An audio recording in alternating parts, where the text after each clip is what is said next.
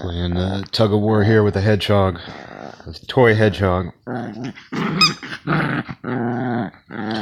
But I was thinking about, I barely ever get any kind of notifications on my Facebook account anymore because I just don't use it enough. I'm not against it. It's just I think the last couple of years have really killed all these social media apps. I know a lot of people are on TikTok, which I don't know. My phone can't even download that. It's better. It's better that way.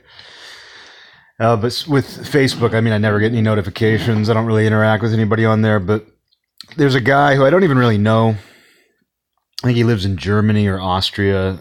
He's kind of involved in some similar music that I have been involved in. But he's one of those guys. He always makes new pages and invites you to like them. A friend has invited you to like his page. And it's funny, because that was a big thing years ago.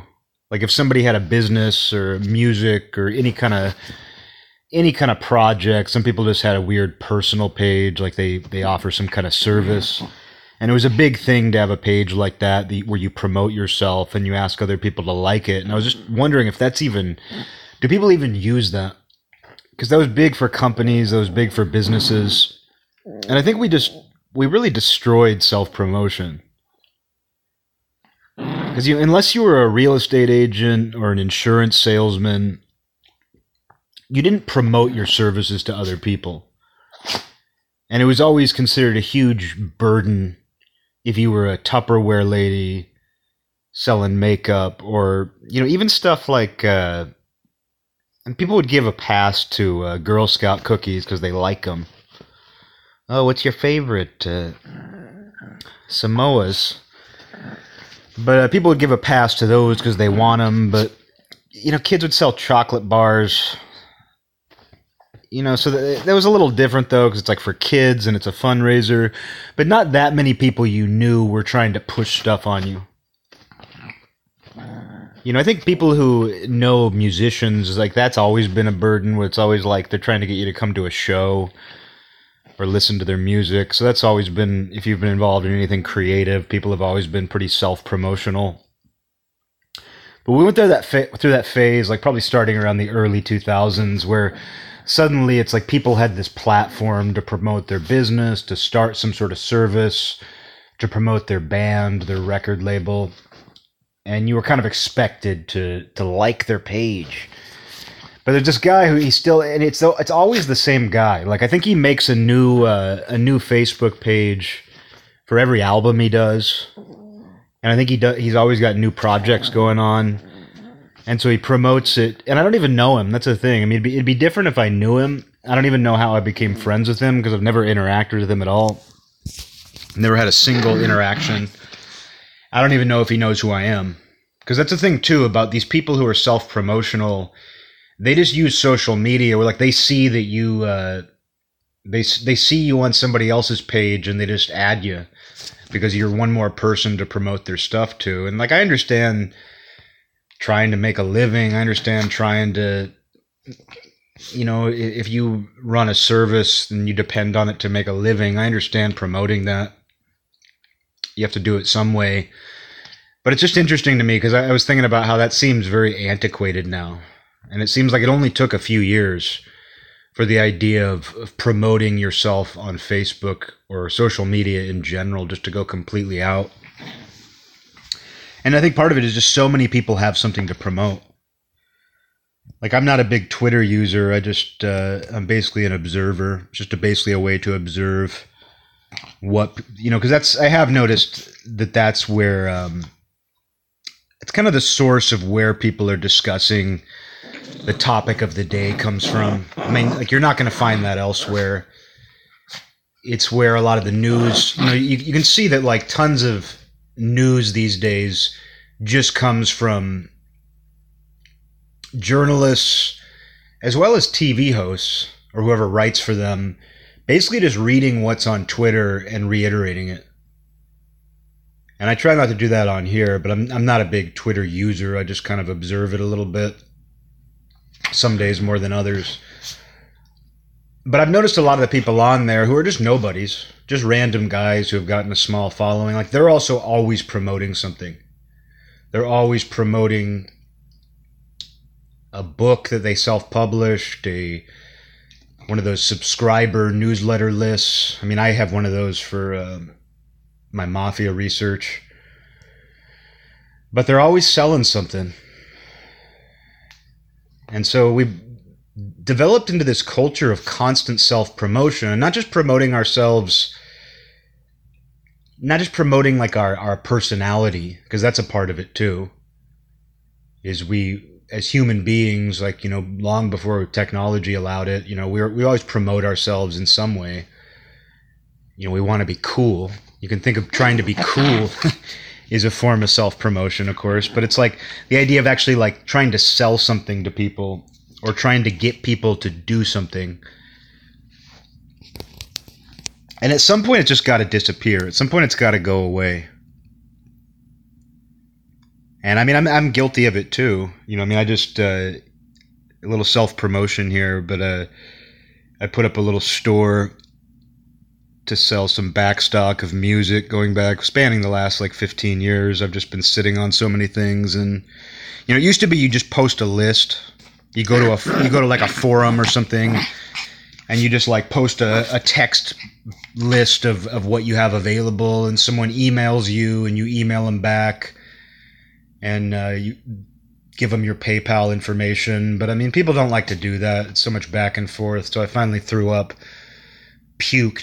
up a store, which if you're interested, see, that's great. I'm talking about self-promotion, and here I am. I just perfectly segued into my own self-promotion. But no, I do have a store up with, it's beyondthebazaar.storeenvy.com, BIZARRE, storeenvy, STORENVY, beyondthebazaar.storeenvy.com. Just backstock. It's projects, bands I've been in. If you're interested. I don't like to promote. I mean, I feel disgusting self-promoting. And I mean, that's the other interesting thing too, is it's weird because we also know all the techniques now. We know all the techniques. And it's interesting how, you know, I've talked about this before, but like how self-promotion and advertising, it ends up mirroring nature in that it has to be chameleon-like. Where you can see where on social media ads are made to look like posts, where you're scrolling the feed and the ads are made to look like it's just any post, but it'll say in small letters promoted, or it'll say it's an ad in tiny letters. And it didn't used to be that way. You know, it used to be pretty obvious that something was an ad online. Like it was either a banner or it was on the side, and you could just tell right away it's an ad, and you didn't even look at it. I mean, pop-ups were a thing of the past. Kind of surprising pop-ups aren't around anymore, to be honest, considering what a big deal it was. Pop-ups were such a big deal. Oh my God, the pop-ups are destroying my computer. Oh my God. You know, people were really upset about pop-ups. But you know, it's at some point, though, I guess it was with social media where advertisements started kind of trying to blend in. And they even start to use the language. Like I've noticed this with corporations now where they won't use punctuation. Sometimes they'll use all lowercase. Like they try to type the way that people type. They'll even use the slang that people use. And they pick up on the slang right away because the people writing this ad copy, they're on social media all day anyway, and they're young probably. And old people can pick up on it quicker than ever. But the idea is to make it seem organic, to make it seem like it's somebody you know. Somebody you know is promoting Burger King. Make it look like it's just part of everything else. And there are other examples of that too. I mean, I guess TV commercials, you know, I don't really know the whole history of TV advertising. Obviously, I wasn't alive in the 1950s, so I didn't get to see them develop. But at some point, obviously, TV commercials started trying to seem like... I mean, a good example is like with football, there was this ad for, I think, Tide or some laundry detergent or something, where they used the same NFL commentators that were commenting on the game that you were watching, but it was pre-filmed. and you feel like you're watching the game you're watching, but all of a sudden it like segues, like a player pulls out laundry detergent or something. So it's that chameleon sort of effect where it tricks you into thinking you're still watching the game you're watching, and they do it it's almost seamless, but there's something almost surreal about it. Like you can tell the camera is different, but it's very subtle. And so we use this camouflage, we use this chameleon-like disguise for advertising, because we all know that none of us like it. You know, every once in a while there's that person who works in advertising and they're like, I love advertising. It's so fascinating. It is fascinating, but I don't see how you could love it. I don't see how you could be proud of it, because nobody actually wants it. But it also goes with it goes along with any kind of like robocalls and stuff. It's like they try to seem like something you'd want. I mean, I've mentioned this with junk mail, where there's a lot of junk mail these days that uses a font that looks like handwriting. I mean, it's obvious. Like at first glance, you don't know. The thing is, you have to look at it twice. I get these, I'd say multiple times a week. I get junk mail in the mailbox, and it's printed with this like a fake handwriting font, and it's not even a creative one. Like it's obviously not handwriting, but at first glance you don't know, so you have to look at it again, and that's the whole point. And there's even some local places that do actually handwrite. Like I got some sort of advertisement from, I don't know if it was a local insurance company or who it was, but they actually hand wrote a promotional thing on notebook paper and just used a ballpoint pen. And they probably did that to seem natural and down home. But what was interesting about it was just that it's like they clearly did that so you would look at it and think it's from somebody you know. And so advertising, it's almost this art of disguising yourself, making you think that it's something you would actually want from somebody. And there are a lot of forms of this, but it's been interesting to watch that develop online, where it's like they try to trick you. And I don't know how effective it is, I mean, advertising, it must be a tiny ratio that clicks on things. Because I know that every once in a while I'll accidentally click on something that's an ad, and I feel this mortal, I feel sick almost. Like I freeze up and I'm like, oh shit. It's almost like I clicked on porn or something in front of my parents. But I'm by myself, and it's just like, I know that nothing, it's like I clicked on a virus. I feel like I clicked on a virus. But the reality is all I did is click on an advertisement. Just a normal one. Like I clicked on a Pizza Hut link. The other night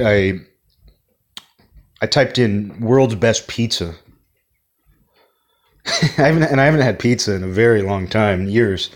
I guess when I painted, somebody hired me to paint their house last year, a year and a half ago, and they bought me pizza, and I was just like, you know what? I've been outside climbing up and down ladders. This is going to be really good, and it was. First time I'd had pizza in probably 3 years at that point. But I don't eat pizza anymore. But every once in a while, and I did this especially, I used to do this a couple years ago. I don't know why I did it, but I would just look up pizza. I would look up like pictures of really good pizza, and I would feel myself getting hungry. Like even if I wasn't hungry, even if I had eaten, I would feel my stomach growling. And it was like this weird little exercise, but I found it satisfying. Like there was something satisfying about looking at pictures of really good pizza and not eating it. Kind of like what I've talked about, like when I walk past a pizzeria or I walk past a fast food place and I'll just smell the food and I'm like, that's some great perfume, but I don't need it. I can just enjoy that smell. There's no reason why I can't just enjoy the smell of pizza. Because, we smell something good and we're like, I want it. Oh my God, I want it. I was at a campfire party a few years ago. People were smoking pot. And somebody was like, imagine if we just had a big pizza cooking on this fire. And there was no pizza. And people were like screaming inside. And I understand. I mean, I understand. It sounded really good to me too. But it was funny to sit there and watch that because like somebody was just like, imagine if we just had a wood-fired pizza sitting on this campfire cooking. And then everybody then was just like dying that there was no pizza. I mean, they were high. It did sound really good. But it was just funny that like the idea of that, like the idea of like sitting there, and I think there were hot dogs, like there was food and everything, but it was like there was no pizza, and it was, you could tell it torture to people. And that's how some people feel. I mean, it's normal. I mean, it's completely normal. You smell good food. You want it. But I've kind of gotten into that, like, and I don't feel like it's, I don't know, it's probably like Gandhi, the story about how Gandhi would sleep every night in the same bed as a bunch of young girls. Not little girls, but just like beautiful women. But he wouldn't sleep with them. He would sleep with them, literally, but he wouldn't have sex with them. I feel like that's my version of that, is like I walk by a pizzeria and just take a nice big smell of the pizza and go, oh, that smells great. It smells great. And I don't get pizza. I don't eat it. And so I used to do that too 2 or 3 years ago. I would just look up the best pictures of pizza, like such satisfying looking pizza. And I don't feel that way when I look at like I like cake. I like a nice chocolate cake. But I could look up pictures of chocolate cake and feel nothing. It doesn't mean anything to me. Like I don't think like I want that. But pizza, it's like you look at it and you're like, that looks so satisfying. But the other night I looked up world's best pizza, and I spent actually quite a while just looking at really good pizzas. Just doing a little, what we call doing a little Gandhi, playing Gandhi. He lays down with beautiful women and doesn't have sex with them. I just look at pictures of wonderful, world's best pizza. I literally looked up world's best pizza. It was almost all margarita pizza. I didn't know that that's what people considered the best. I was never a margarita guy. It's not bad. I mean, I have nothing against margarita pizza. I didn't realize how many people consider the world's best pizza to be some variation of margarita. But anyway, what got me thinking about it was just that since I've looked that up, all I'm getting are pizza advertisements, which everybody knows now. Everybody knows if you look something up, every single device you use, even if you're not using linked accounts, like even if you don't have the same accounts open on your phone that you have on your computer, even if you're using different browsers, you're going to start getting ads for pizza everywhere. And that's what I've been getting. Like, and what's funny too is it's like shitty pizza. Like I typed in world's best pizza, and now all I'm getting are pizza advertisements. But it's like Pizza Hut, Domino's. It's just shitty pizza. So it's funny. It's like, hey, at least if you're gonna, just show me pizza advertisements from now on, at least make it the world's best pizza. Just keep showing me the world's best pizza, the WBP.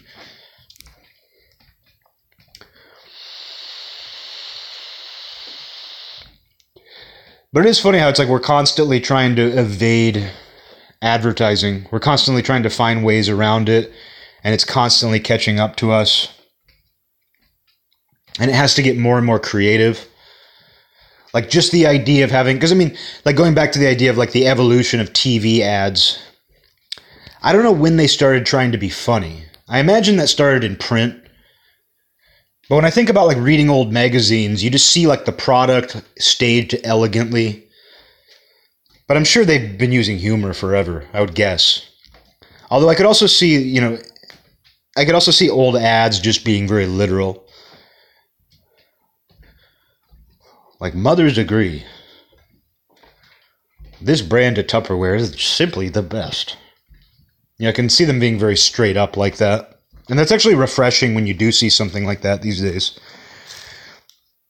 When you see something, it's like, it's simply the best. Since everything has tried to be clever for so long and demeaning.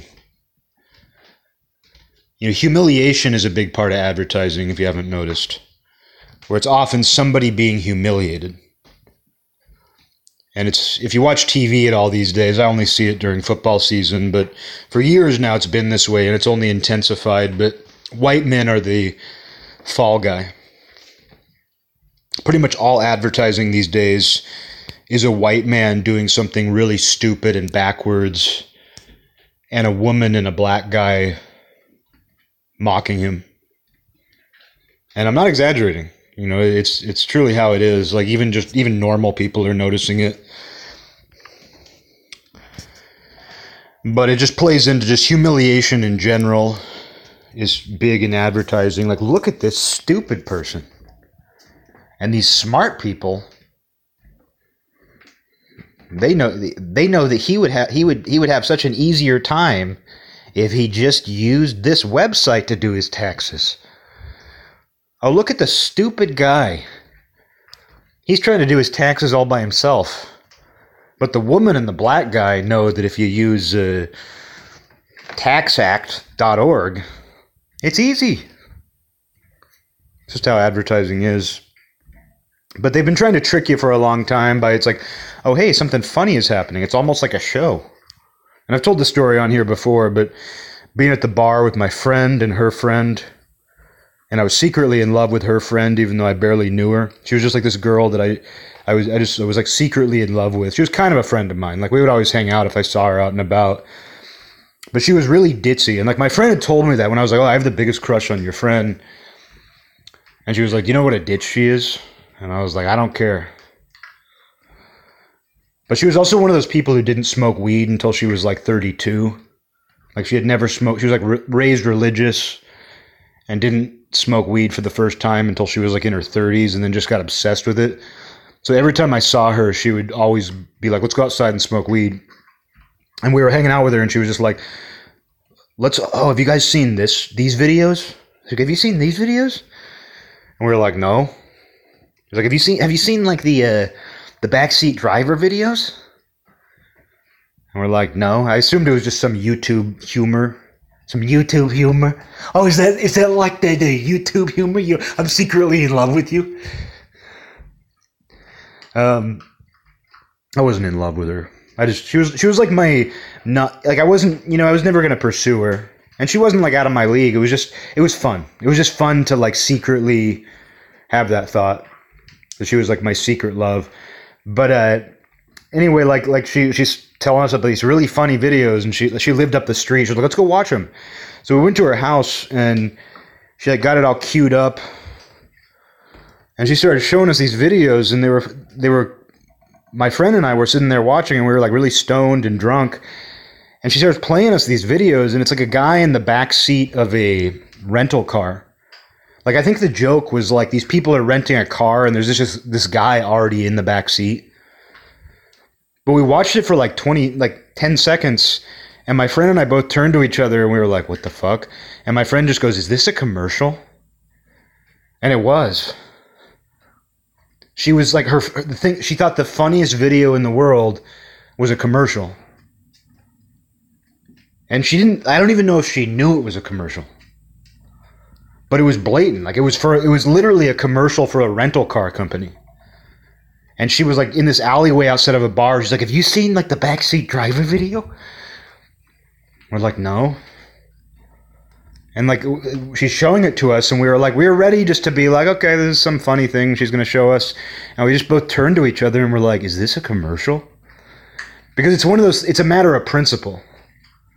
Like you can't allow yourself to laugh at a commercial, and it wasn't funny, as you would expect. Like it's seriously, it was like a series of TV commercials for a rental car company, and they're different variations of a guy sitting in the back seat when the people rent the car. Like they rent the car, and there's a guy already in the back seat. Like, where are we going? Something to that effect. I don't really remember it. I'm sorry, I don't really remember. But I almost liked her more for it, like because it was so stupid. Like that, it was so fucking stupid. Like nobody's ever sat me down, or I mean, nobody's ever like invited me to their house and been like, "Hey, have you seen this funny video?" and then they show me a TV commercial. But like it didn't even like, because she, like, when my friend was like, is this a commercial? And the girl was like, yeah, I guess so. Like, it didn't make any difference. Like, that's why I like this girl. That's why I was secretly in love with this girl, is because like she saw the world through like such pure eyes that it didn't make a difference to her that she thought the funniest video in the world was a TV commercial. Like, it made no difference whatsoever that this was a television commercial. And we knew right away, like we could sense it right away, because you can feel it. You can feel advertising.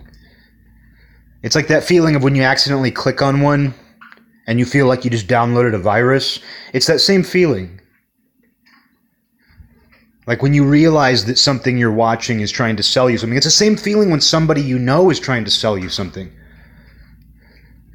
Like a friend of mine, and he's a good friend of mine, but he had some kind of deal with like he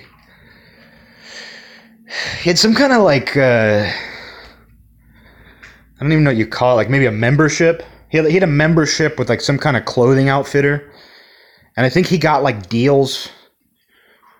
I think he got like discounts or something if somebody else buys things at his recommendation. I mean, there's a lot of things like that. I think it was something like that. But he was trying to get me to buy stuff through it.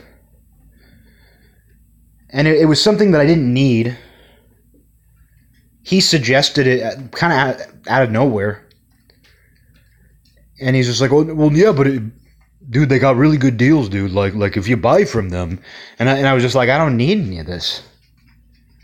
It really was like somebody trying to sell you Tupperware or those knives.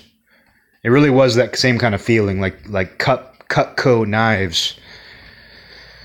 Because he was just like, oh, no, but if you order from them, like, in the next 2 months, like, dude, you're going to get a discount, and, like, and I was just like, I don't need this, though. Like, I didn't come to you and say, hey, I'm looking for hiking boots.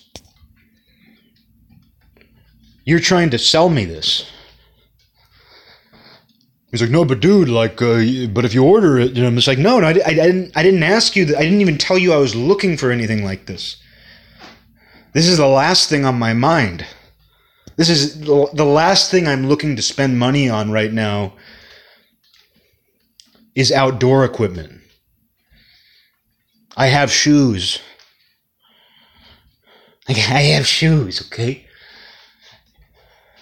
Because, like, in that moment, like, and this guy, he's a great guy. Like, I'm not trashing my friend, but he deserves a little, he deserves a little nudge in the nose for that one. He deserves to be the punchline in this case, because it was like, what's funny though is I don't even think he realized what he was doing.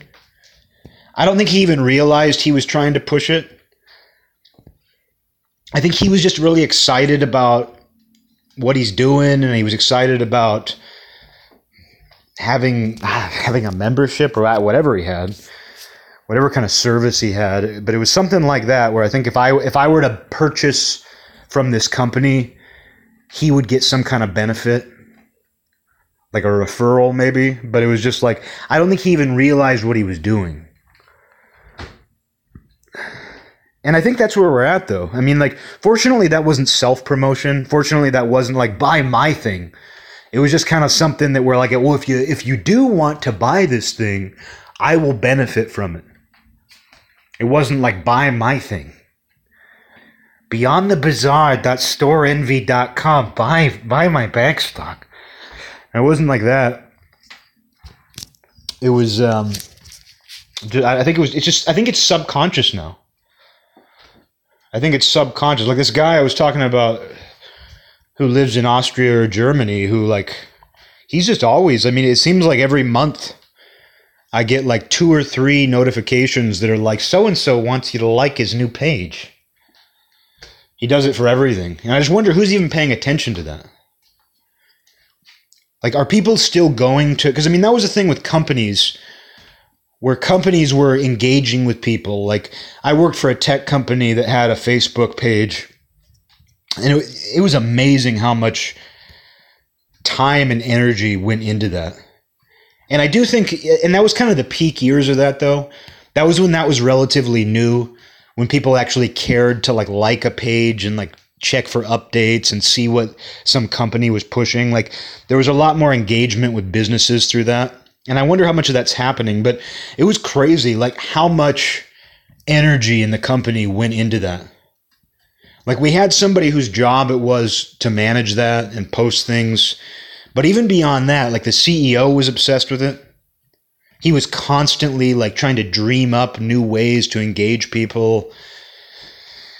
It dictated the entire mood of the office.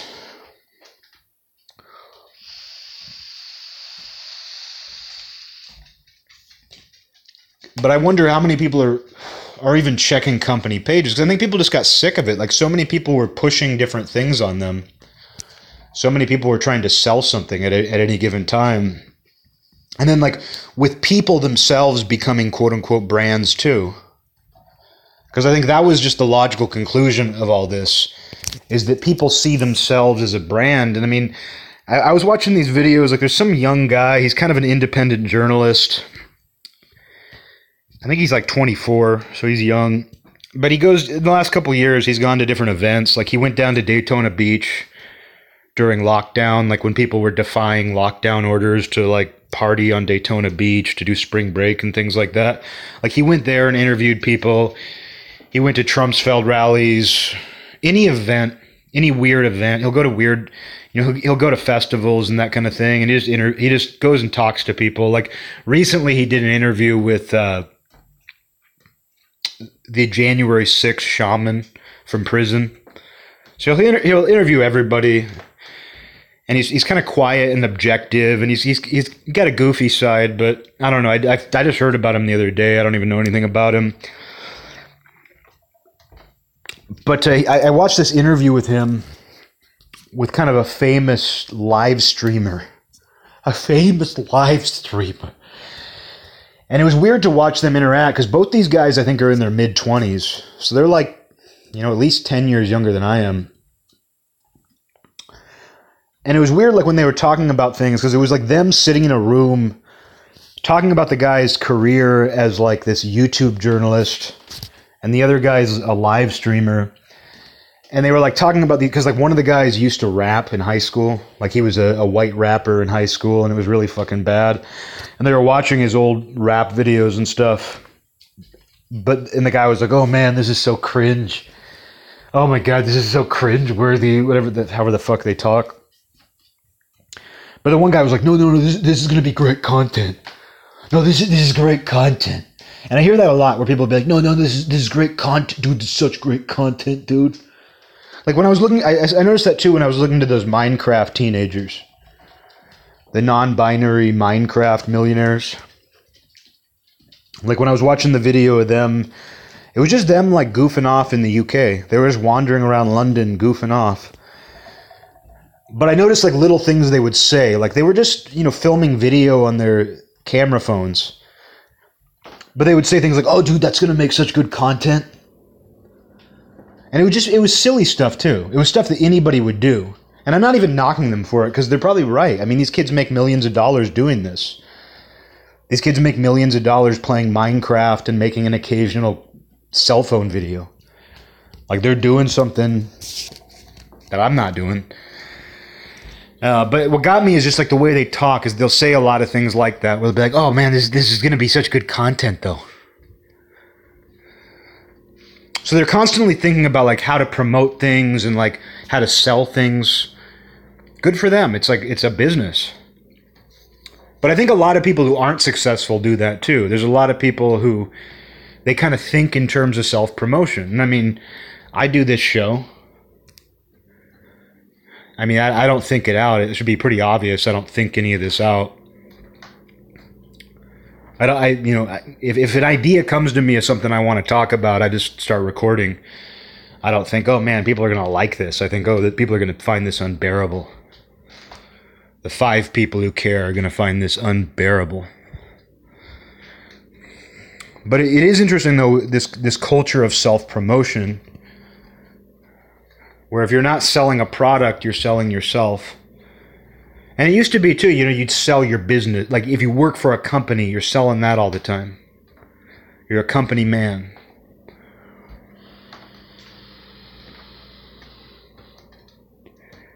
But we kind of see through that now. Like, that's been mocked. That's been deconstructed. Like, people know that very few people are truly invested in the company they work for. Like, I was talking to my dad about my grandpa who worked, like, for decades for the same company. It was like a food distributor. And he worked for them his entire life. Like, as soon as he got back from World War II, he basically worked for them in various incarnations. And he was loyal to them. And he loved that company. But that's pretty uncommon now. Because, like, I know people, I'll meet people who are real go-getters, and they'll get some kind of job that I could only dream of. Like, I had a friend from high school who was, you know, like one of those perfect people. Like varsity football, homecoming king. Not just straight A's, but like straight A's in advanced placement classes. Like, just perfect student. I haven't seen him since high school. Haven't had any communication with him, but he was a friend of mine. And nobody disliked him. He was like he truly was one of those perfect people where excellent athlete, like wasn't going to go on to play in college, but he made the varsity team every year. He was a starter, every sport. Didn't matter what sport he played. He was going to be really good. It didn't matter what class he took, math, English, advanced placement, everything, you know, honors. And everybody liked him. Just one of those people. Like, nobody resented him. Nobody was jealous. But we used to joke that he was going to be a politician. Like, my friend Nick and I when we were up in Canada at his cabin in the mountains, in the deep snow-covered mountains. We got a cab ride home from this Russian or Bulgarian, I don't know what he was. He was maybe Belarusian. He was from one of those countries. And he was just telling us all these. He was driving us home to the cabin, and he was just telling us this story about. He's like, two guys wandered off into the mountains here, and they disappeared, and they died. And we were like, is he talking about us? Is this like a prophecy? He's like, two guys got drunk and wandered off into the mountains, and they died. But it was this long, drawn-out story, and we were sitting there listening to it, just drunk. And we were like, he's talking about us. This is some alternate timeline where you and I, like, instead of getting the cab ride home, we wandered into the mountains and died or got lost.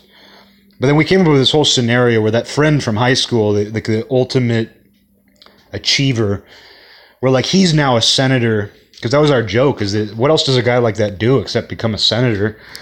But we're like, he's going to send search teams to look for us.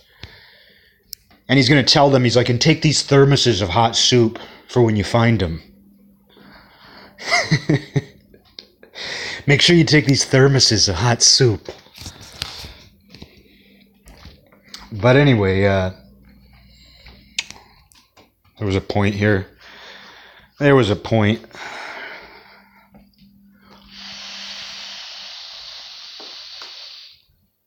Something to do with self-promotion. Something to do with that all-achiever, ultimate achiever type guy. Oh yeah, just people, like, I remember hearing that, like, right out of college, he was making, like, 6 figures. Like, he was making some insane amount of money, but it was just nothing to him. Like, he just did it for a little while. Like, I'm sure it wasn't satisfying, but I remember he was just like, oh, he just made 6 figures for a little while, and then he moved on to something else. And I mean, the reason I bring that up, though, is just because that's my generation. It's like, you get a 6-figure job that you probably don't even hate. It's probably boring or something. But it's like you're getting paid insanely good amounts of money. And this is true for all the people I know from my generation who are achievers. Like, they'll get the dream job. They'll get a dream job and they're making insane amounts of money, but they're looking for something else.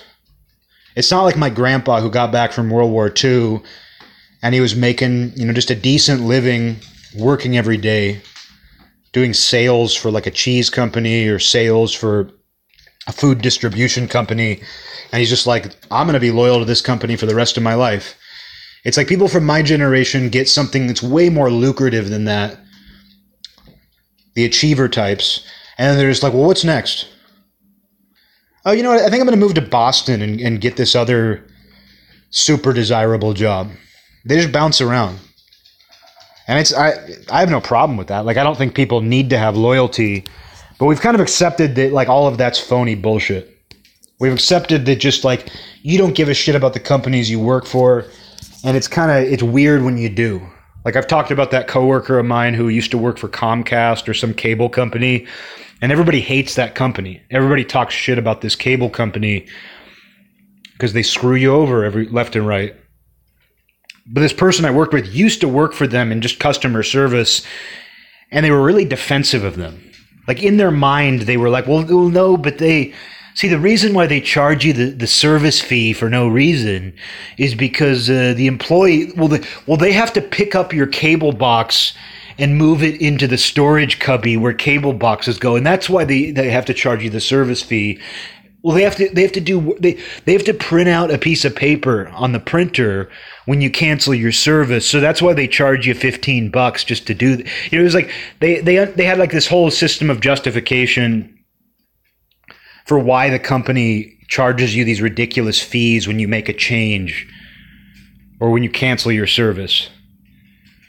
And so there are people like that where, like, it does get built into them. Like, those are the same types of people who, like, if they vote for Obama bin Biden, they now feel the need to defend him for the rest of his term. Like, it's the same sort of person who's like, well, I'm a Democrat, so I'm going to vehemently defend Democrats. I'm a Republican, so I'm going to defend everything Republicans do.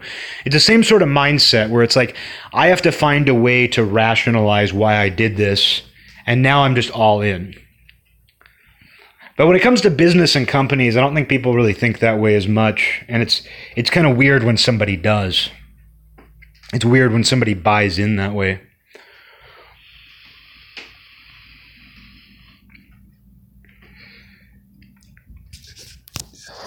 And I think that kind of goes along with, like, people seeing themselves almost as this brand. Like, you're not working for a brand, you are the brand. Great content, dude. Not everybody's that way. But they are, people who use social media are, people who use Instagram. Like, they think about, like, when they take a picture of something, they're taking a picture of that because they're like, oh man, people are going to like this on Instagram. Oh, my friends are going to like this. They're not taking a picture of something just to be like, hey, I want to have a picture of that. I want to remember that and have it in my phone. They're taking a picture of something deliberately to share it with everybody they know, hoping that it's popular.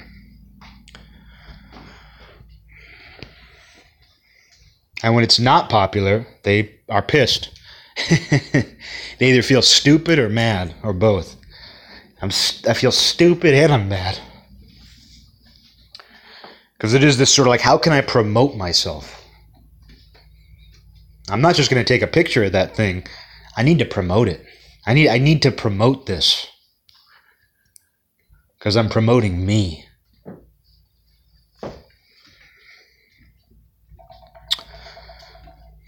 But I don't know where all that goes. I mean, I think people are already pulling away from it. Like, I think most people, they roll their eyes when they get a Facebook notification now. And it's like, so-and-so wants you to like his page. So-and-so wants you to like her new profile promoting her business. I think people roll their eyes when they see that, because the period where that was exciting, where people were engaged with Facebook in that way, is over.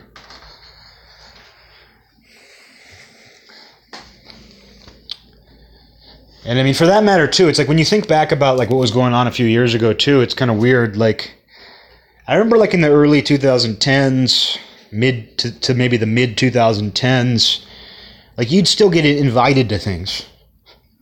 Like, people would also make event pages for everything.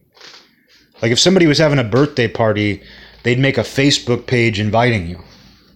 So-and-so invited you to their birthday.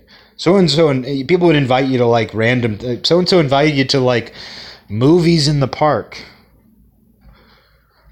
It wouldn't even necessarily be something that like they were just inviting you to. It'd be like somebody would stumble across like a Facebook event page that's like, they're showing Spaceballs in the park on July 21st. So-and-so sent you an invite. Which wasn't like saying like, hey, do you want to go to Spaceballs in the park with me? Hey, do you want to go to Spaceballs in the park with me? It wasn't even like them directly inviting you. It was just like, hey, I think I'm going to this if you want to go. But people would do it for their own birthday parties, where it's like someone would set up a birthday party page. RSVP. But the weird thing about that, it's like, I mean, that just shows you the voyeuristic world that we've been in, where it's like somebody used to invite you to a party, and if they sent you, like, they might tell you, or at most, if it was like a more formal birthday party, like you're supposed to RSVP in writing, I guess. But with this weird Facebook event era, the era of Facebook events, like you RSVP semi-publicly, and everybody else who's going can see if you're going. And because it's a panopticon, it's like everybody is looking at it. And it would tell you if they saw it. Like if somebody got invited to a Facebook event, like a party, it would say if that person had seen the page, and you were supposed to say like going, not going, maybe. And if you were cool, you would say maybe. If you were hip and you were cool, you'd just say maybe. But it was this weird little era where it was like you can all see who's going, but people are also going to make their decision based on who's going, and you don't want to be too eager because people play the politics of this shit. People are maniacs. Well, I don't want to be one of the first people to RSVP. I don't want to be too eager to go. Is she going? Oh, I see they invited her. Now I'm going. Oh, Kim is going. Oh, Kim. Kim's invited to the party. I'm not going to click that I'm going until I see that she's going. Meanwhile, she's waiting to see who else is going before she decides that she's going. Insanity. I think that's all gone now, though. I mean, first of all, it's like people don't have parties like that the last 2 years. But it's been years since I saw anything like that, period. I really haven't seen people do much of that since the mid-2000s. But it was really big for a while. I mean, even just coworkers. I remember, like, if a coworker was setting up a happy hour, sometimes they would create a Facebook event for it. Crazy.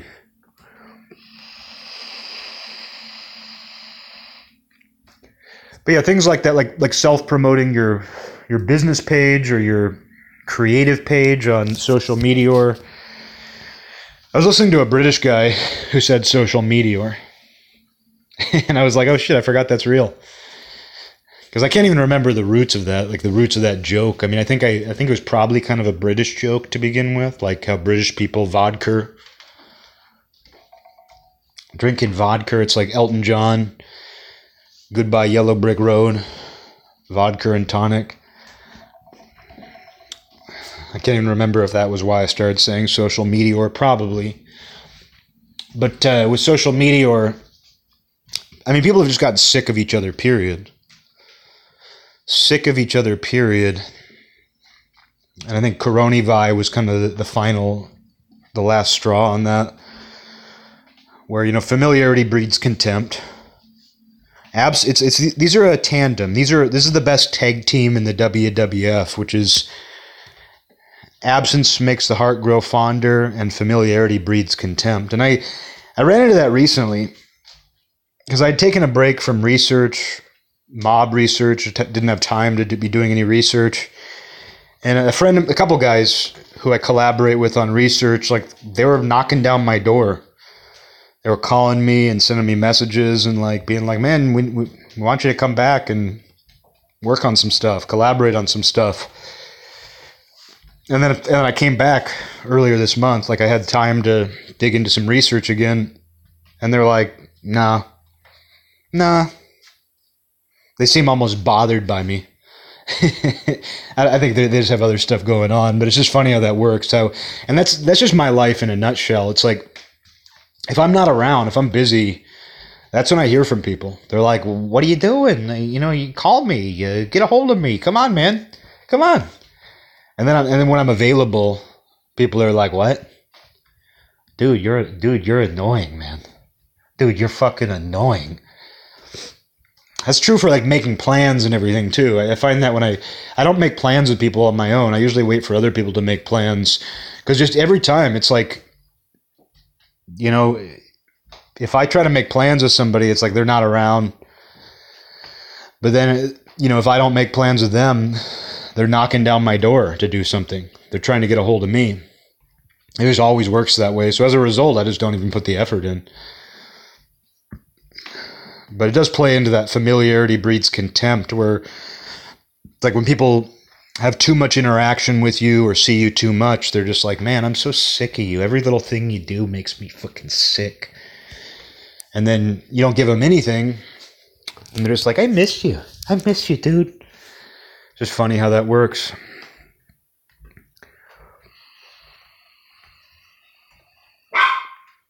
Hey, Batty. I mean, it's true for relationships, of course. Like your girlfriend's out of town, and she's like calling you every night and messaging you all day. She gets back to town, and it's just like, oh, God. Doesn't want anything to do with you. I think about those ideas a lot. And then we're always trying to like kind of manage those and play those. Like people know those ideas. And it plays into advertising too. You know, where advertising kind of tries to use those a little bit. I mean, advertising is pretty shameless. Like they want you to be familiar. They want you to be thinking about it. But people have to be strategic about it. Like when people are promoting themselves, they have to be kind of strategic about it.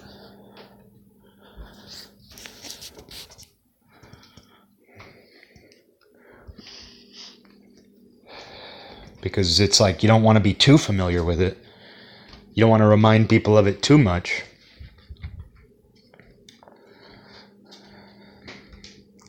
And then if you don't mention it at all, people they knock on your door, they call you, they chase you down. Interesting bunch, humans. We're an interesting bunch. And we try to hide, we try to disguise ourselves too. The idea is to try to seem natural, try to do something naturally. Try to sell something naturally. That's why I always say, like, a good car salesman, a good used car salesman, doesn't seem like a used car salesman. And that's true in politics. Or like the politician who you genuinely like is the one you should be the most afraid of. That's why when people were like, Trump's such a used car salesman, I used to think like, well, isn't that what you want? Like, shouldn't that be a good thing to you? Not necessarily what you want, but shouldn't that be a good thing? Like, isn't it a good thing that Trumpsfeld seems like a used car salesman because you know that about him? He has a fake tan and dyed hair and some weird, I don't even know if it's a comb over, something very weird with his hair. Doesn't that tell you what you want? Doesn't that kind of tell you what you're already thinking? Whereas it's like the politician who's a little too slick, you're like, I actually like him, is the guy you actually have to be afraid of. Because like if you buy a used car from a guy like Trumpsfeld, you're driving home thinking, oh God, that guy was sleazy, man. Oh man, that was a used car salesman, all right. I'm just glad that I got the deal that I got. He was trying to sell me. He was trying to BS me the entire time, but hey, at least I got some kind of deal out of it. Whereas like the effective used car salesman who screws you over is the guy where it's like you ended up paying $2,000 more than the blue book. And you're driving home thinking, man, Brad was so cool. Dude, I think Brad's my friend. I know he's a used car salesman, but, he didn't look like a used car salesman. And, like, honestly, I think he thought I was cool. And, when he said that I look really good in this car, like, I think he was just telling me the truth because I could tell that Brad, the used car salesman, liked me. That's the one you have to worry about. It's Brad, who seems like he's your best friend from high school, where you don't even feel like you don't even feel like you're getting screwed over, and you're driving home after having paid way too much money for this car. But it's the guy who's like, God, that guy, he had a comb over and a fake tan. I barely got out of that one. I'm just glad I got this car. Jeez. That makes you feel shittier because you knew what was happening. He wasn't very well disguised. He wasn't a good chameleon. He wasn't camouflaged. And that's kind of how I felt about Trumpsfeld. Is it's like he's not very well camouflaged. I don't think anybody looks at Trumpsfeld and thinks like, man, he sure blends in. Sure blends in with the environment. Which is the weird thing about Obama bin Biden, is like he is very much the slick guy. He's the ultimate politician, or he was. Like when he was younger and he was sharper, he was really good at being a politician. Like even before Obama, like the first time I ever saw Obama bin Biden was when he was running for president in like 2004 or 2008. And I saw him on Bill Maher. And I remember I didn't know who he was. And I remember watching him talk. And I was like, this guy's the ultimate politician. He's got the ultimate smile. He was a lot sharper. He had a lot more clarity. But what's weird about him now, it's not just that he's obviously deteriorating. It's not that he's just this skin and bones stumbling through every sentence. It's that you can tell that he still has like muscle memory of what he used to be. So he'll still do that classic like white tooth smile. He still knows how to kind of smile with his eyes. He still knows what some of the mannerisms are. It's like he's been doing that for so long that he still remembers what it is to be a slick politician and to sell his politics, to sell his persona.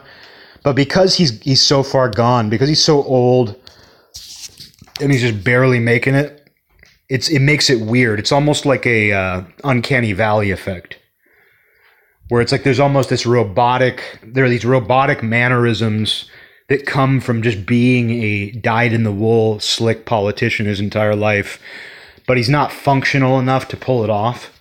And I think that's actually what disturbs people more. It's not that he's just some like decrepit old man. It's that he's this decrepit old man who still kind of has these tics of what he used to be. It's almost like this form of Tourette's or something, where like occasionally he'll do something that is in line with the way he used to carry himself, but combined with how decrepit he is, it just makes him seem like a weird, almost like an animatronic bot. And I don't hear people mention that.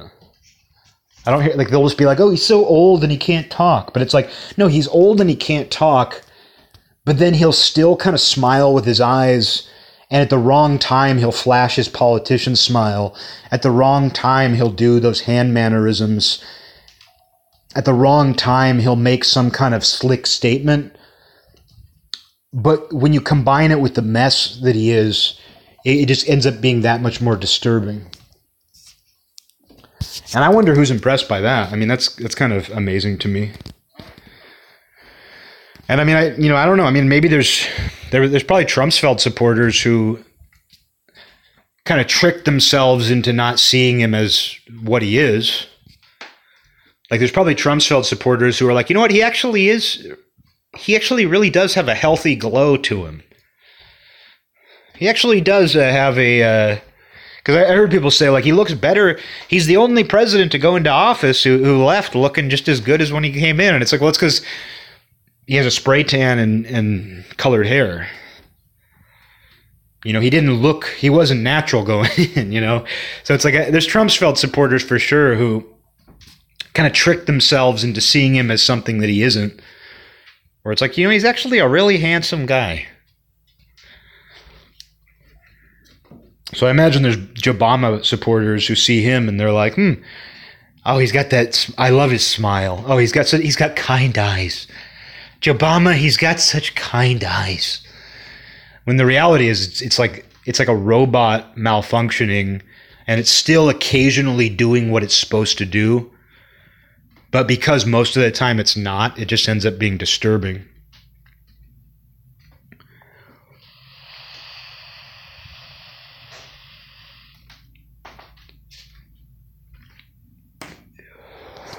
There's a lot of uncanny valley, though. I mean, it's pretty common with women, you know, because it used to be. I mean, you can't even rest on like you see what like old plastic surgery looked like, and that almost looks reassuring now. Like when you see a woman who just got a nose job and her cheeks shaved and has a boob job, like that's kind of reassuring now. It didn't used to be. But now you see it and it's like, oh, she's a classic beauty. She's a classic plastic surgery beauty. Because you compare that to now, like especially this hip thing. The ass and hip thing is, I think, one of the more disturbing plastic surgery trends. Not just women getting ass implants. It's pretty obvious when you see it. But that's not even the weird thing. The weird thing is the waist thing. Where like this new plastic surgery where it's like they'll have a really skinny waist that goes down. And then there's almost these like horizontal ridges that stick out on each side. Like there's no natural curve to it. It's not like a woman with wide hips. It's not like a woman who gets in shape and has kind of a thin waist that kind of tapers out into wide hips. It's like this little weird little, it's almost like a custom action figure or a doll where you took a torso from a different figure and put it on the hips and legs of another action figure that's it's not meant to go with. That's what some of this plastic surgery looks like. And then the face stuff too, because like women are getting their noses done and their cheeks shaved, but it's more smooth. But it somehow looks even less natural. Like I saw a woman, a black woman, and she had had that done. Like her face had been shaved down. And it was just so bizarre. Like it was just a video of her doing like it was a video, but it was like a selfie video where she was just like showing her face from different angles and doing like a kissy or pouty face. A kissy pouty face. And it just looked so unnatural and so weird. And it looked worse than if she had just had like the old school stereotypical plastic surgery. Because it's a little more smooth, it's a little more subtle, but it's still impossible not to notice that something is very weird. And then you combine that with what's going on with the hips and the waist, and it's really fucking mutant. It is really fucking mutant to see that. And I don't live in a place where you see real women like that. I imagine if you go to Miami or LA, you see a lot more of that. But it's just, it's the strangest thing. And I wonder how you age like that. Because, I mean, what we've seen with women with the old school plastic surgery is they keep getting more of it. And then as they age, it gets stranger and stranger. It just gets more and more mutant. And so I'm curious what these current plastic surgery, these newer versions of plastic surgery are going to do with time and age, because it's not going to be good. But there are so many different uncanny valleys. There's so many different people trying to do something that takes a significant amount of work to be different from what they really are. Like so many people that are going to very expensive, involved lengths to make themselves different. And the result is just pure mutation. But it's not mutation. They look like mutants, but it's actually not mutation, because mutation happens naturally.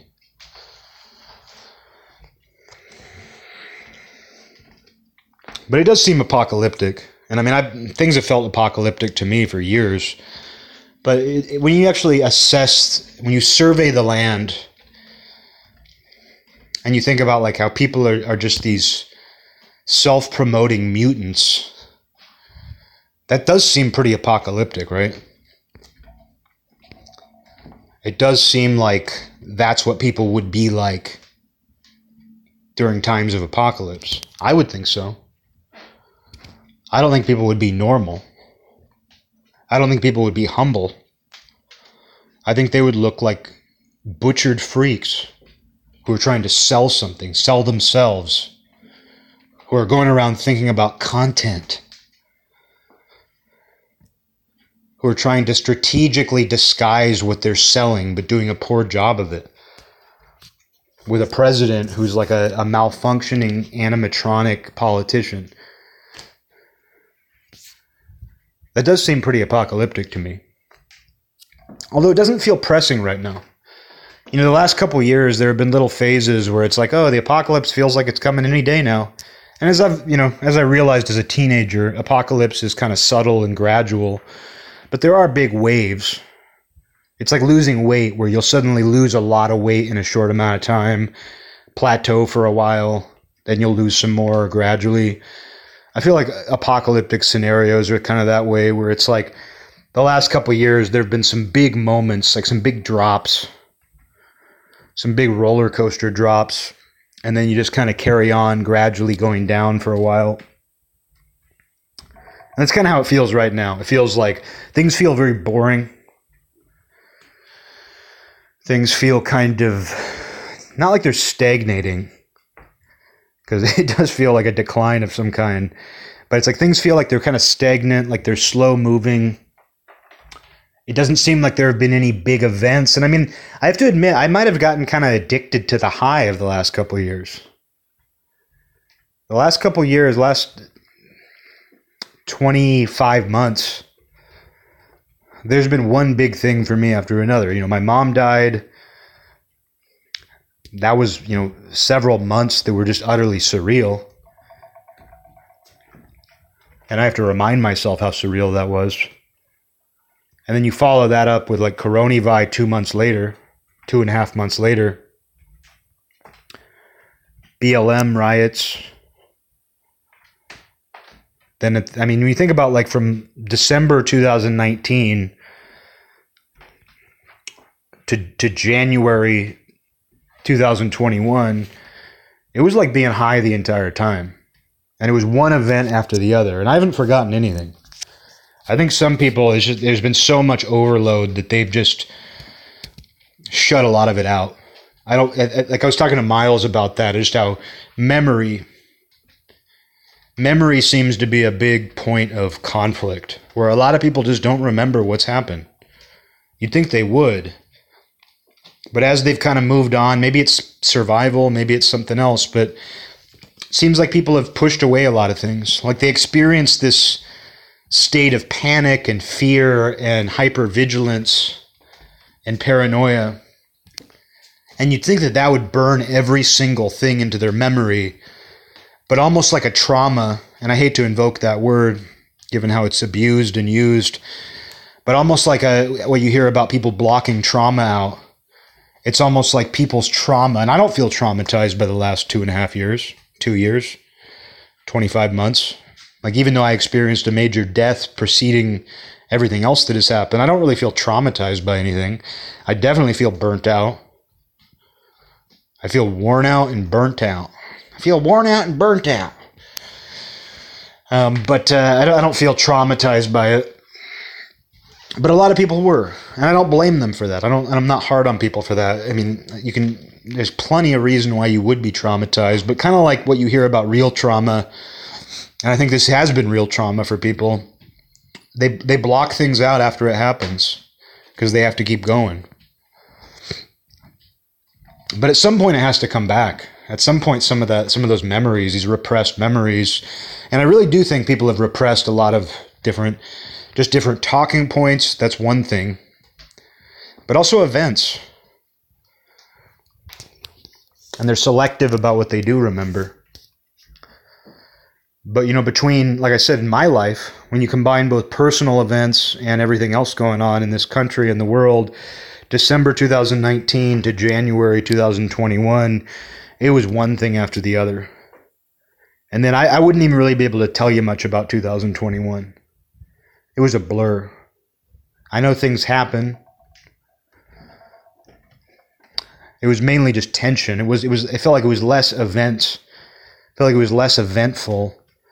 And it was just nonstop kind of churn. 2021 was just a year of churning tension. and just kind of watching how things developed. But now that we're here, it's like, it just feels like the fallout from that. This feels like, right now, feels like the backwash from all that. And it doesn't feel like it's really moving forward. I'd like it to. But I'm also kind of sitting around like waiting for something very eventful to happen. And I have this sense of guilt. Because a couple weeks before my mom died, I was talking to her. And I said to her, I was like, I just want something really big to happen. I think I've mentioned this on here before, but I said to her, I was like, I just want something really big to happen. Then my mom died and coronavirus hit. And our country descended into utter turmoil. And I'm like, well, I got what I wanted. Something big happened in many different ways. So I have this sense of guilt, like I somehow willed that to happen. Do you really believe that? Do you actually believe that all this is because you? Are you that narcissistic? No, but I don't have an alternate theory either. I did say I really want something big to happen, like a world event. But I also realized like I kind of got addicted to that high in some ways. Of like checking the news and it's something major is happening. Something major. It's like now there's just this kind of weird anger and resentment. People are very self-involved. Like people who have managed to do well through all this, who've managed to like earn a steady income, who haven't been significantly impacted beyond the ways that everybody, beyond like the collective impact. Like they're very self-involved. And some of them even kind of have this attitude that's like, what do you mean? Things are already back to normal. There's people who think that way. It's crazy. I'm living in a different world from them. And, my situation could be worse. It could be different. So I'm not even saying that. I'm just saying that things are just strange, man. And but the thing is, I don't want to catch myself saying, I want something else big to happen. Because at this point, it feels like anything could happen. So I don't want to will that into being again. I don't want to be saying that to myself because I think I got more than what I possibly could have asked for. But there's a part of me that, I don't want normal ever again. And I don't know that I'm going to get that. But I do find myself, like last night, I hadn't looked at social media or the news or anything in a couple weeks, really. And last night I found myself just refreshing pages, just looking at things, just trying to find that one captivating story, that one event that is going on. But I think people have been beaten into submission, even though a lot of people are still kind of defying some of the rules and everything, even though people are still pushing back. It all just seems kind of automatic at this point. Like people have been locked into place.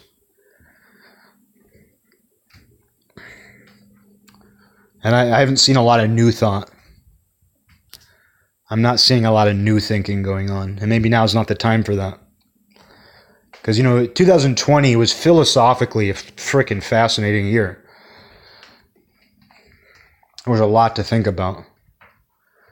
2021, kind of a little bit of a continuation of that. Kind of a watch and see, think about what you've learned over the last year. But now it just seems like brains are shut down. People are in full automation. But like I was saying in that last episode earlier, it's still shaky ground. I don't trust the footing right now. I don't trust it in any way. Because things do feel like they could give out at any time. And that's why, I was saying this to somebody else, but I was thinking about just banks, business, just the system, those systems, insurance. It kind of does feel like a skin suit. Like it kind of feels like something has given way, like the infrastructure has crumbled, the contents of the body are rotten. and all of these systems. Like, I mean, here's another eBay reference, but it's like today I got this notification from eBay. I didn't violate any more weapons policies, but I got this notification from eBay. There was like, if you don't give us your social security number, and this wasn't a scam, but it was like, if you don't give us your social security number, you won't get any more payouts. Because if you've sold more than $600 worth on eBay, the IRS has to know. It's that whole $600 thing that they put into effect. They put in this new law where it's like, if you deposit more than $600 into your bank account, you have to notify the IRS, or your bank has to notify the IRS, which is brand new. Because the law was always, I think it was something like, if you deposit $10,000 or more, they have to notify the IRS. I can't remember what it was. There's some law that's been around forever. Because you used to hear like money launderers would deposit money. They would deposit like $9,999. I'm probably getting this wrong, but it was something to the effect. There was a law like this where if you deposited $9,999, like that wouldn't flag the system. But if you deposited $10,000, it would get flagged, or they'd have to review it or something. But they changed it so like if you deposit more than $600 or something like that, the IRS has to know. They want to know every single transaction above $600. So eBay sent me a message saying like, basically you won't get any of the money we owe you if you don't give us your social security number, so we can notify the IRS of what you've made. But all that stuff, it just feels like a skin suit around something that's crumbling or rotten. Like bills, insurance, rent, mortgages, business. It almost feels like something that's just running on pure momentum at this point. And it's kind of amazing that it's still going.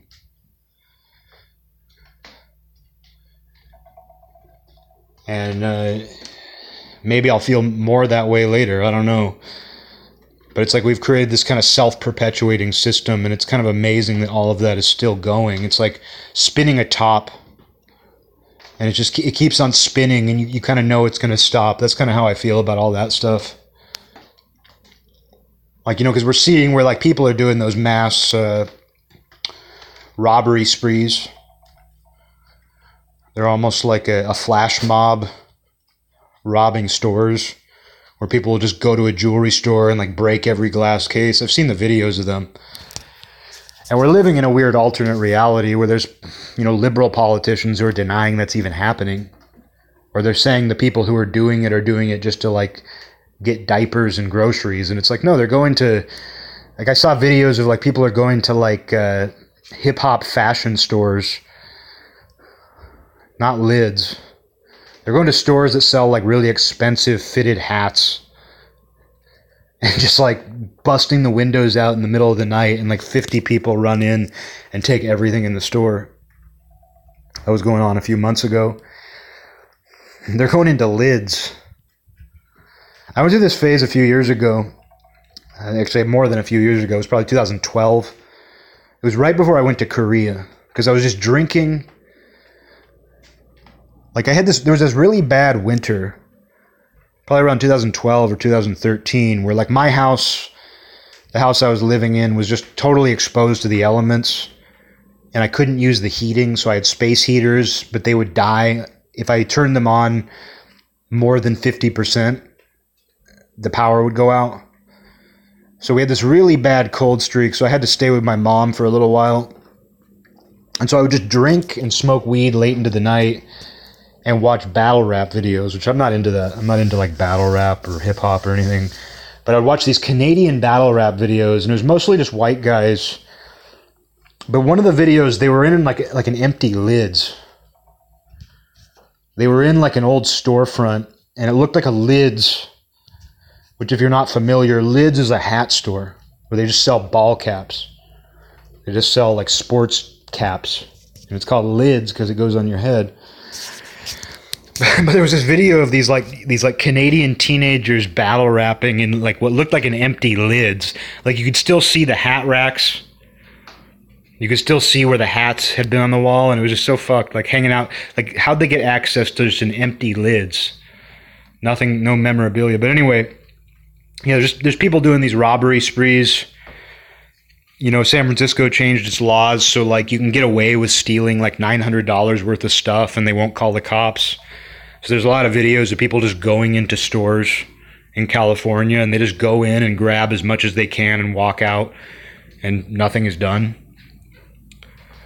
But you wonder like if people just start, not paying their mortgages in mass. Like if suddenly people just stop paying their bills. I mean, I don't expect that to happen. But you just wonder, like, that sort of domino effect. Because obviously, like, they froze mortgage. They didn't freeze mortgages, but there was, like, something where there was some sort of, like, mortgage rent freeze for a little while, I feel like. Or they waived penalties. There was something where, like, you weren't being charged late fees if you couldn't pay it during lockdown. And people managed to get through that, I guess. Some people did, most people. But, like, you just wonder, like, with all this stuff I'm talking about, like, this spinning top, it just feels like it's still spinning from momentum, but there's, like, nothing inside of it. If people just stopped doing it altogether, I mean, it would be a total collapse. I don't know, I didn't mean to get so dismal here, but it's hard to avoid. Like, because when I actually think about these things, this is where my mind goes lately. I'd like to be more positive. I don't feel nasty and negative. It just seems realistic to think about it because it does feel like some kind of skin suit. I mean, it kind of feels the same way I was describing Obama bin Biden, where it feels like this malfunctioning animatronic creature, and it's still doing some of the mannerisms it's supposed to do, but it's also glitching out. It's also malfunctioning. That's kind of how things feel these days. People seem that way.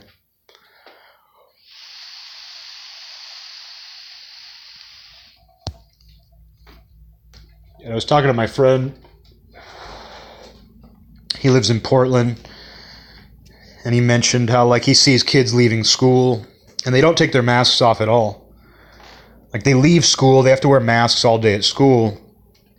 And he was saying he sees them leaving school and, like, even if they're by themselves, their entire walk home, they're wearing masks. And I've noticed that too, because I live down the street from a high school. And I sometimes see the kids walking home.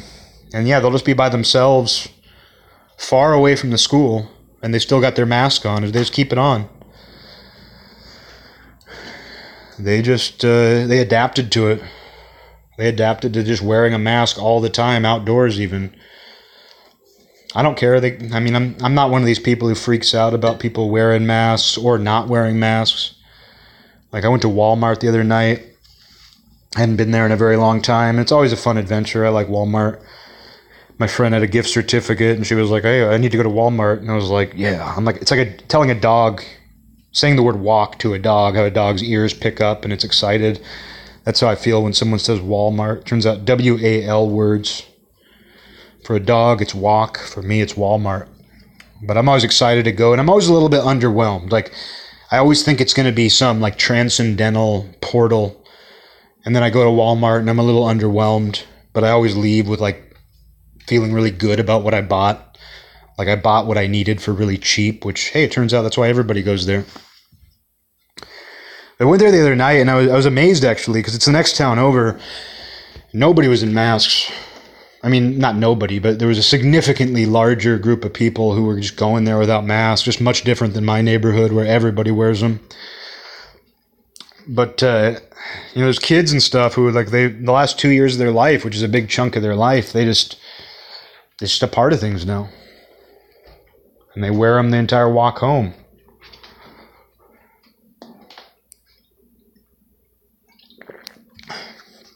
And I mean, I think about, like, how much I milk my few interesting stories, if you can even call them interesting. Like, I've had, like, 5 interesting things happen to me in my life. And they all happened to me when I was, like, between the ages of 7 and 15. And I milk those to death. But it's like kids who have missed out on, like, 2 years of formative experiences, 2 years of exploration and freedom. Like I mentioned before, just like not being in class with girls for a year. I was a late bloomer. Like I didn't date until I was older, but it was still a big deal. Like if you're in class with a girl and to have that crush on her, to like not be around your peers, to not get to like really like feel that tension even of like being in class with a girl you like. And when you do see her, she's in a mask. It's weird. That's going to change people. And they're already living in this digital world. They're already watching they're already non-binary and watching Minecraft videos all night. So it's going to be a much different world. And we don't even know the impact this is going to have. And, maybe it's not going to be all for the bad. Maybe there's a silver lining. I'm not even being pessimistic or doomy. Not being doomy about it. I'm just saying it's the reality is it's going to have an impact. But what I'm actually fascinated in, just to tie this full circle, to tie this knot, I'm very curious about like the future of business and advertising. Because we can see now that it's like companies are like, struggling to keep up. They do. They're struggling to keep up with some of the cultural changes, where there's like always something new that they have to accommodate. There's some new word they can't use or some new word they can use. There's always something new to signal. We can see where businesses are adopting new slang. Businesses are having to find quicker and quicker ways to camouflage themselves and try to seem human and organic. And they always fail. They always fail to keep up. And people are more wise to all that too. Kids, I think, are probably more wise to how this stuff works than ever. Because I think about my generation, and we already knew all the tips and tricks. Like my generation already knew how advertising worked. We already knew how the game was. And I have to imagine like kids who have grown up online, I'm amazed at what kids know. Because I don't think they're dumb at all. They might lack experience in some ways, but they've grown up like consuming information and memes. They transmit a lot of information to each other. They're exposed to a lot more ideas. A lot more content.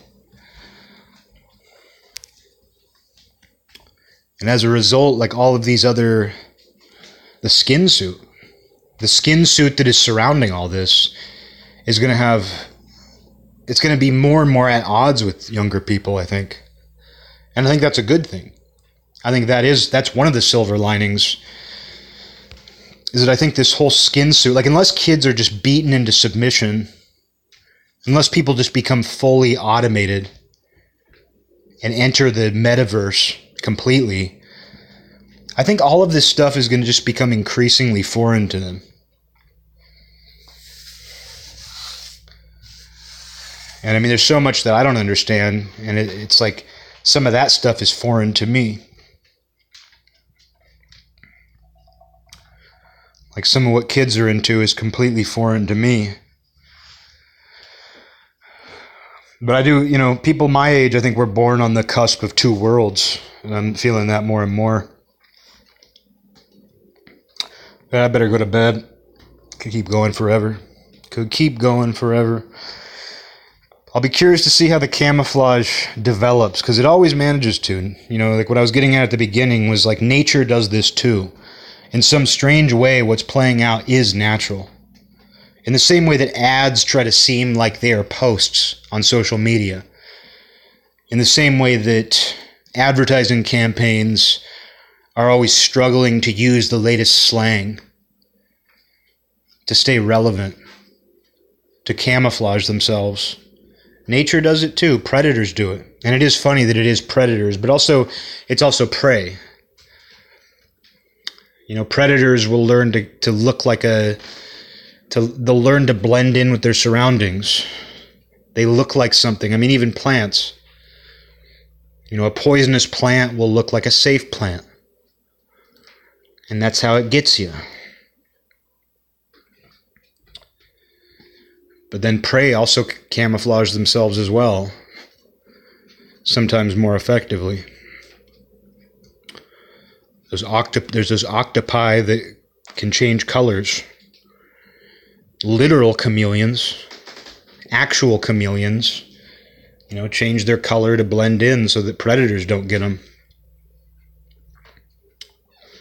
So it's a natural process. I have to remind myself of that. Like, just as different parts of our human society and these structures we create camouflage themselves to try to trick us or deceive us in some way, that's a natural process. Seems like no matter what plays out, natural, unnatural, it all ends up kind of being natural. It all ends up kind of following similar processes.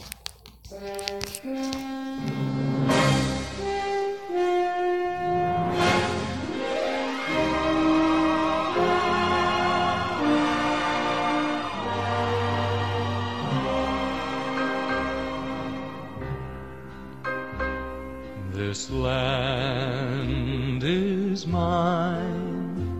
God gave this land to me. This brave, this golden land to me. And when the morning sun reveals her hills and plains, I see a land where children can run free.